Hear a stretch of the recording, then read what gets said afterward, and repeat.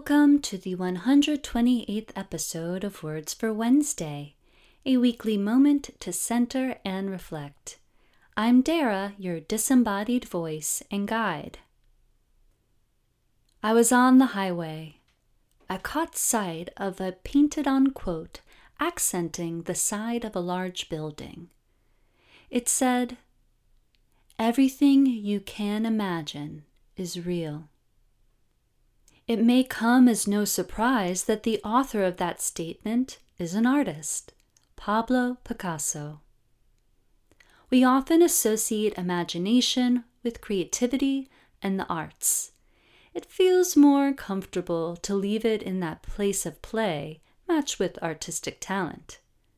But what if you apply this quote to everything in your life? If you do, that play, that imagination, can be given the same respect of realness as any artistic act. It is the imaginal path that can lead us to freedom, and freedom is real. Questions to consider. 1. Does art feel real to you? 2. Do you consider your imagination to be an important part of you? 3. How can Picasso's quote be applied to a specific area of your life?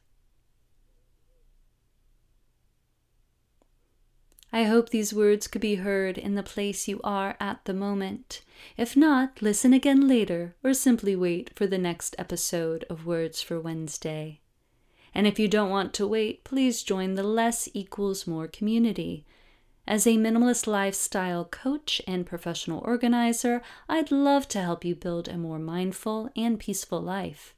Please visit me at whylessequalsmore.com to access free resources and learn more about my services.